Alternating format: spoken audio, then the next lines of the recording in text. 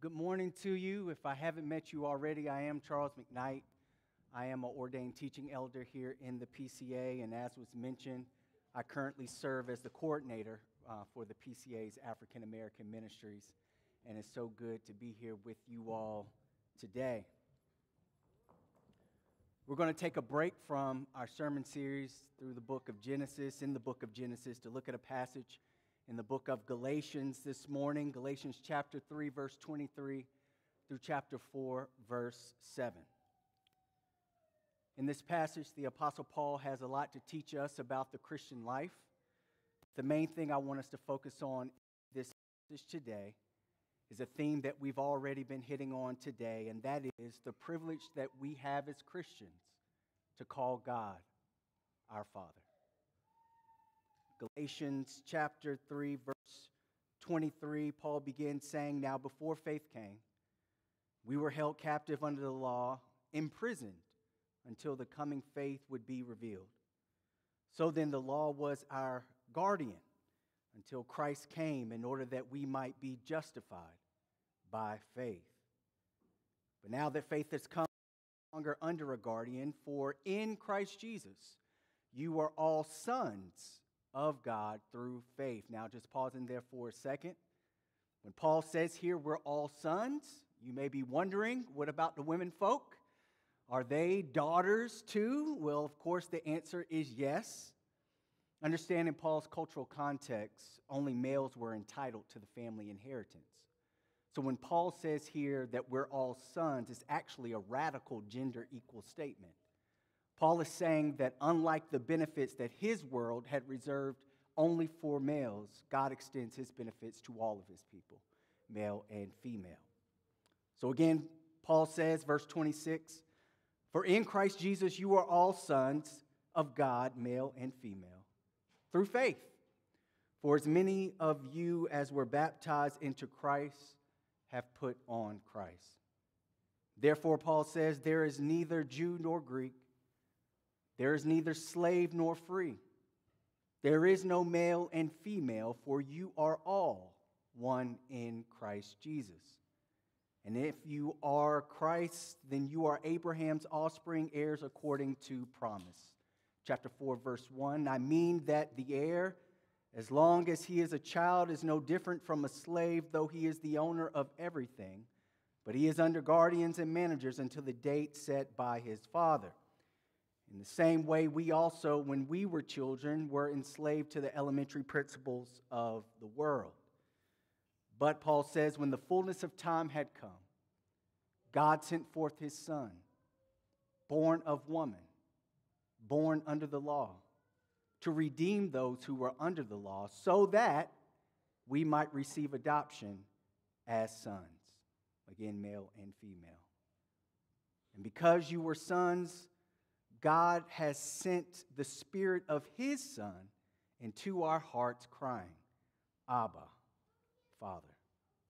So you are no longer a slave, but a son, and if a son, then an heir through God." Amen. Let's pray before we dive in. Heavenly Father, we pray that you would use this word today to give your people a fresh vision and a renewed hope in what it means that you, the God of the universe, have given sinners like us the privilege of calling you Father. In Jesus' name we pray, amen. Amen. What does it mean for us to have a heavenly Father like God? To begin today, I want you to think about your relationship with your earthly father. What is he like? If he's passed away, what was he like? For you adults, I want you to think specifically about what he was like when you were a child. What was your relationship like with him? Did you even have a relationship with him growing up? Some of you, I'm sure, have some positive memories of your relationship with your father growing up. You may have even had what could be considered a good father. But even if you had the greatest of fathers, the reality we all know now, especially as adults, is that our fathers fell short at times in fathering us perfectly. And some of our fathers fell short a lot more often than others. For some of you, when you reflect on your childhood and how you were fathered, you don't have a lot of positive memories. I imagine that in a room this size, that more than a few of you carry around with you still today the invisible scars and deep wounds inflicted by fathers. Or for some, a big hole that's been left by fatherlessness. Scars and wounds and holes that have been for some the source of great sadness and anger and insecurities in your life. And for those of us who are now fathers ourselves, we now know well from the other side the guilt and shame that we can often feel from our own fatherly failures. And so, brothers and sisters, because we've all had less than perfect father experiences, all of us are faced with at least some level of challenge when we encounter language in Scripture about God being a father to us. It's hard for us not to project our own incomplete and broken pictures of fatherhood onto our Heavenly Father. And so we desperately need passages like ours today. Passages that help us to see more rightly and to embrace more fully and to celebrate more joyfully what it means that the God of the universe is our Father. So far in this letter to the Galatians, the Apostle Paul has been going in on false teachers in the Galatian church. He's been calling out those who were teaching a false gospel, those who were telling folk that the only way to really be saved, that the only way to really get right with God was by following the law, the civil and ceremonial and moral commands of God found in the Old Testament. And this false gospel was, of course, in direct conflict with the true gospel that Paul preached, which was a good news message of salvation by grace alone, through faith alone, in Jesus Christ alone. But understand, for Paul, this didn't mean that God's law didn't still serve a good purpose. Paul recognized that one of the good purposes of God's law was showing us our sinfulness. As Paul describes it in chapter 3, verse 23 of our passage, telling us that the law imprisoned us. In other words, like a good prison guard, God's law kept us from escaping the reality that we're all sinners before a holy God and in need of salvation.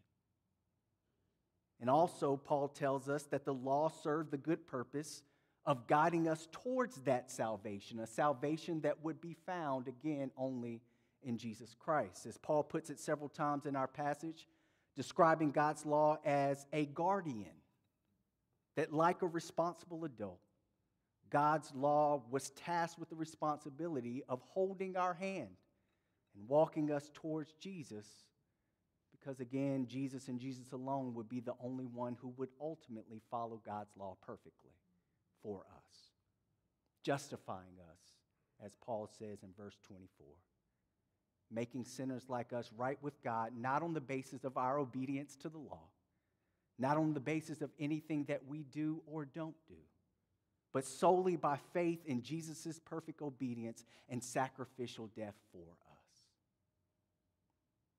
And again, it's in this way that Paul is simply hammering home the same gospel truth that he's been hitting at since the beginning of this letter, that again, salvation is by grace alone, through faith alone, in Jesus Christ alone. But what Paul uniquely adds here in our passage today, us that Jesus not only brought us salvation, that Jesus not only brought peace between sinners like us and a holy God. No, Paul says Jesus did something far greater than that. Paul tells us that Jesus took sinners like us, enemies of a righteous and holy God, and made us God's children.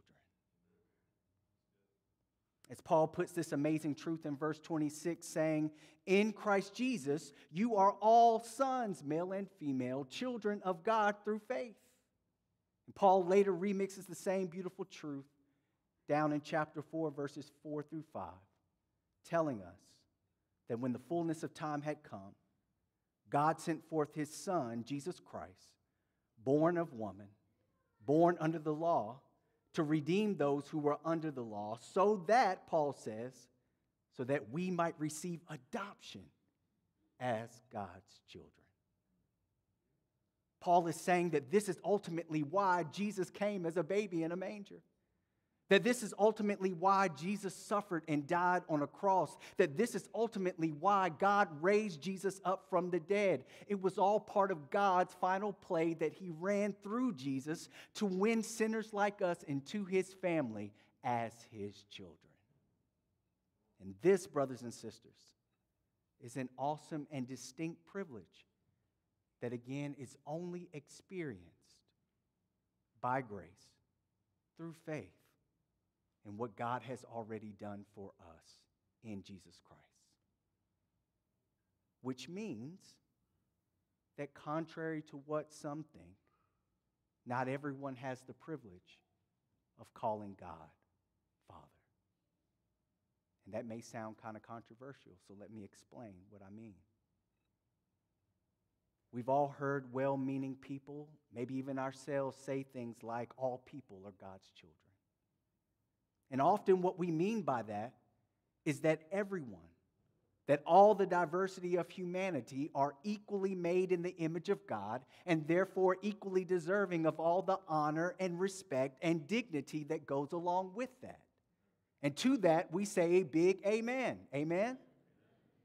Yes, all humanity lays equal claim on God as their creator, but not all can call on him as their Father. You see, that's a different kind of relationship, an intimate relationship that God has reserved only for those who he's moved to place their faith in his only begotten Son, Jesus Christ. And this is why Paul says in verse 26 of our passage that it's only in Christ Jesus that we have become God's children. And the Gospel of John, chapter 1, verse 12, puts it even more clearly, saying that only those who receive Jesus, who believe in his name, God has given the right to become children of God. So the only path into an intimate father-child relationship with God is through Jesus Christ, who, of course, was the only one who actually lived a life worthy enough to be called a child of God.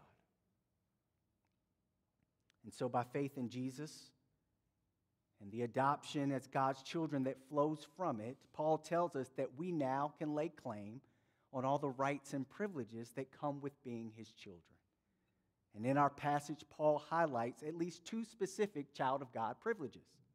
Number one, being heirs of an eternal inheritance. And number two, being able to cry out to God, Abba, Father. And it's this second privilege, the privilege of being able to cry out to God as our Father. It's this unique privilege that I want us to focus on today. This privilege may be the greatest demonstration of our special, intimate relationship with God. That like a good parent who comes running when their child has a problem, Paul is telling us that God is committed to being an accessible and responsive father to us. A father who hears us. A father who knows us. A father who is consistent and always present, protecting us and providing for us. A father who is never too busy or distracted to care for us. A father who is gentle and kind and patient with us. a Father who forgives us. That's the kind of God, the kind of Father that the Almighty God of the universe has decided to be for you, for us as believers. And I know for some of us, that just sounds too good to be true. Again, it's hard for some of us to even begin to imagine a father like that, especially when some of our earthly fathers were far from being anywhere near that for us. Again, as a father myself, I know how often I'm not as accessible and responsive to my children as I need to be. Sometimes I get too busy. Sometimes I get too distracted, too tired, too short-tempered to love my children well. And it's hard for me sometimes not to project my Father's failures and my own fatherly failures onto my Heavenly Father. And in projecting my fatherly brokenness onto God, it often leads me down a path of doubt, wondering, God, are you really there for me? Will you really bring me through this situation? Do you really still love me even though I keep failing you? Will you really be gentle with me? Will you really forgive me? Will you really father me well? Brothers and sisters, temptations to doubt God's fatherly love for us are normal in the Christian life. And that's why the Father has given us the gift of the Holy Spirit. The Holy Spirit, who Paul tells us in chapter 4, verse 6, God sends into our hearts to prompt us to cry out, Abba, Father. In other words, one of the main and primary missions of the Holy Spirit in your life is to come behind you and to push you against the winds of doubt, to press you into a deeper and deeper trust and felt experience of God's fatherly love for you, driving you to take the risk, to test out his fatherly love for you. When I was in high school, I remember doing something dumb, as I often did during that season of life. And I found myself wound up in a very complicated and hard situation. A situation that I knew I couldn't get myself out of. And I remember a friend of mine who knew my situation and knew my family well telling me, Charles, you know what you got to do. You got to tell your dad. You got to tell him because he's the only one that can actually help you out of this situation. And I distinctively remember thinking, no, I can't take this to him. He's already bailed me out of too many situations. I can't bring myself to bring my father into my mess once again. I don't want to disappoint him again. And now looking back on it, deep down, I really didn't believe I deserved his fatherly care for me. Not after all I'd done. But what my friend was in effect telling me was to go ahead and test out my father's love for me. And so I did. I told him everything. And I remember my father being a little angry. And I remember him expressing some disappointment with me. But what I remember most is him proving nonetheless faithful to be a good father to me through it all. And it was in that situation, and honestly, many situations like that during that season in my life, when I came to know my father's love for me in a deeper and more dynamic and more transformative way. I never felt more like a beloved child of my father than when I made a royal mess of my life and got to watch my father meet me in it and love me through it. Some of you may be here this morning in your own hard situations. situations that you may have even had your own hand in getting yourself into. And you've been apprehensive about really allowing your Heavenly Father into your situation. Maybe deep down you don't believe you deserve His fatherly love for you. And guess what? You're right. You don't deserve it. We all deserve to be left with the worst and eternal consequences of all our mess. But brothers and sisters, this thing has never been about what we deserve. It's always been from the jump about Jesus and what Jesus has earned for you, including the Father's unfailing and unconditional commitment to love you as His own and to cover you with the fullness of His fatherly love, even and especially when we least deserve it. And like my friend did for me that day, again, the Spirit of God pressures us to go ahead and test out God's fatherly love for us. To cry out to Him, as the Scripture says, to confess our sins. To cry out to Him, to lay bare our struggles and pains. To cry out to our Heavenly Father and watch Him perfectly father us through any and everything. He will. I know He will because I've seen Him do it in my own life. And I know many of you can testify to how you've seen Him do it in your life too. Amen? Brothers and sisters, the Father always stands ready and waiting for you to come to Him with all the guilt and shame, with all the insecurities and disappointments you carry, and to place them in His fatherly hands and to watch Him perfectly father you through it all. And of course, as a good father, God doesn't play favorites.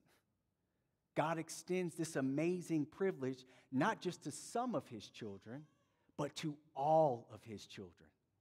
That's why Paul tells the Galatian Christians in chapter 4, verse 6, that they all can cry out, Abba, Father. Or as it reads in the Greek, Abba, Pater. And understand what Paul is doing here.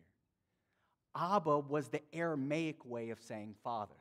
So that's how the Jewish folk back then would have said it. But pater was how the Gentile Greeks would have said father. So Paul is intentionally getting bilingual on us here, making it clear to both the Jews and Greeks in the Galatian church that it doesn't matter whether you're Jew or Greek or slave or free or male or female, as Paul says in verse 28. No matter your race, no matter your gender, no matter your class, no matter your culture, each and every one of us, by grace through faith, are one in Christ, Paul says, and therefore we all equally share in the Father's love.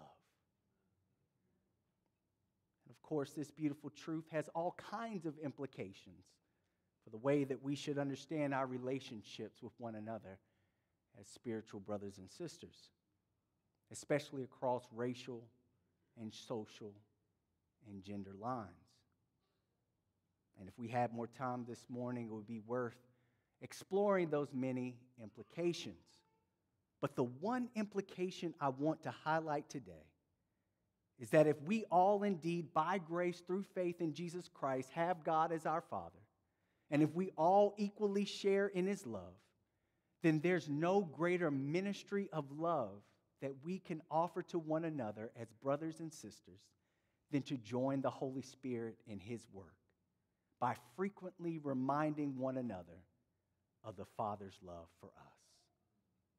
We need each other, brothers and sisters, to meet one another in our distress, to meet one another in our discouragements, to meet one another in our insecurities and guilt, bringing one another the reminder that the Father still loves us and is loving us.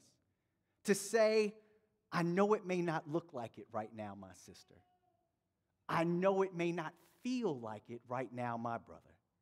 But just as sure as the Father loves His only begotten Son, Jesus, He loves you and is loving you perfectly right now, even through the distress and discouragements you're experiencing. Oh, how we need some mature and strong spiritual brothers and sisters who are willing to throw their arms around us and remind us that the Father still loves us and is loving us even in the hard and confusing and frustrating place that we might be in the moment.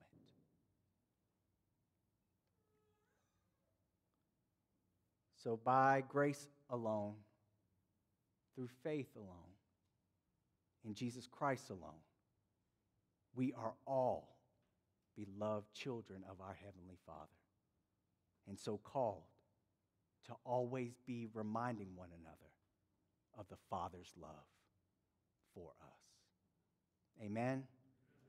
Amen. Let's pray. Heavenly Father, we praise you for being a good Father to us. And we pray that you would forgive us, Father. Forgive us for at times doubting your love for us. Forgive us for at times failing to take advantage of the opportunities you give us to remind our struggling brothers and sisters of this love. Help us, Holy Spirit, to believe and to experience this love in our hearts more deeply, that we might live and love out of it more faithfully. This we pray in Jesus' name. Amen.